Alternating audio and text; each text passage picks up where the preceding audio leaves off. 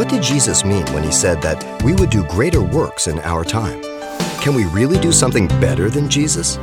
Today, Pastor Xavier Reese discusses the simple truths about the role of the Holy Spirit in the lives of believers and the reality of his great work. The book of Philippians tells us that Jesus, being in the form of God, thought it not robbery to be equal with God. But he made himself of no reputation, and he took upon himself the form of a servant and was made in the likeness of men. When Jesus became that man, in answer to Isaiah's prayer, by renting the heavens open and coming down and becoming flesh, Jesus limited himself to one place at one time for the duration of his earthly ministry. He was limited. God limited himself for a set time when he became man. This is what Jesus meant when he said in John's Gospel 14:12, "Most assuredly I say to you, he who believes in me, the works that I do, he will do also, and greater works than these he will do, because I go to my Father." He was not speaking of greater works like miracles or signs or wonders, but the greater expanse of the work. Do you realize that Jesus never left Israel? One time he went over to Syrophoenicia, that's it. He limited himself. He didn't go out throughout the world. Greater works will you do than I. And so it was essential that Jesus return to the Father, that the Holy Spirit might come and carry on the work of Christ throughout the entire world at the same time.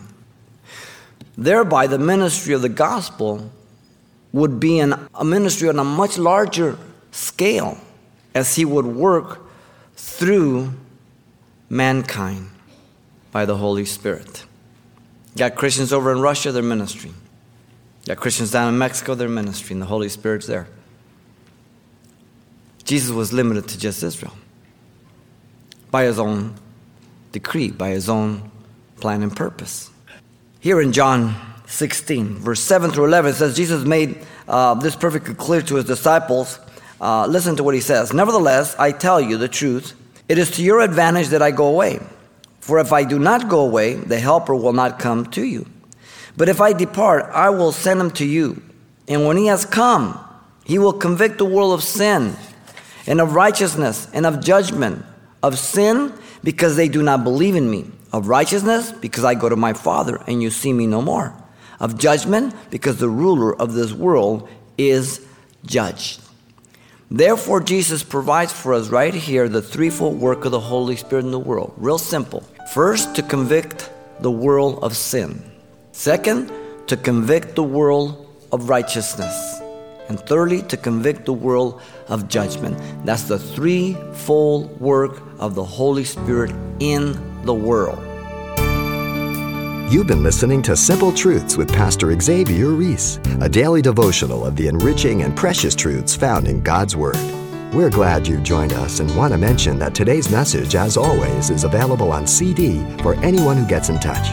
To make your request, give us a call at 800-651-8352. That's 800-651-8352. Or write us at Simple Truths, 2200 East Colorado Boulevard, Pasadena, California, 91107. Or visit our website, CalvaryChapelPasadena.com.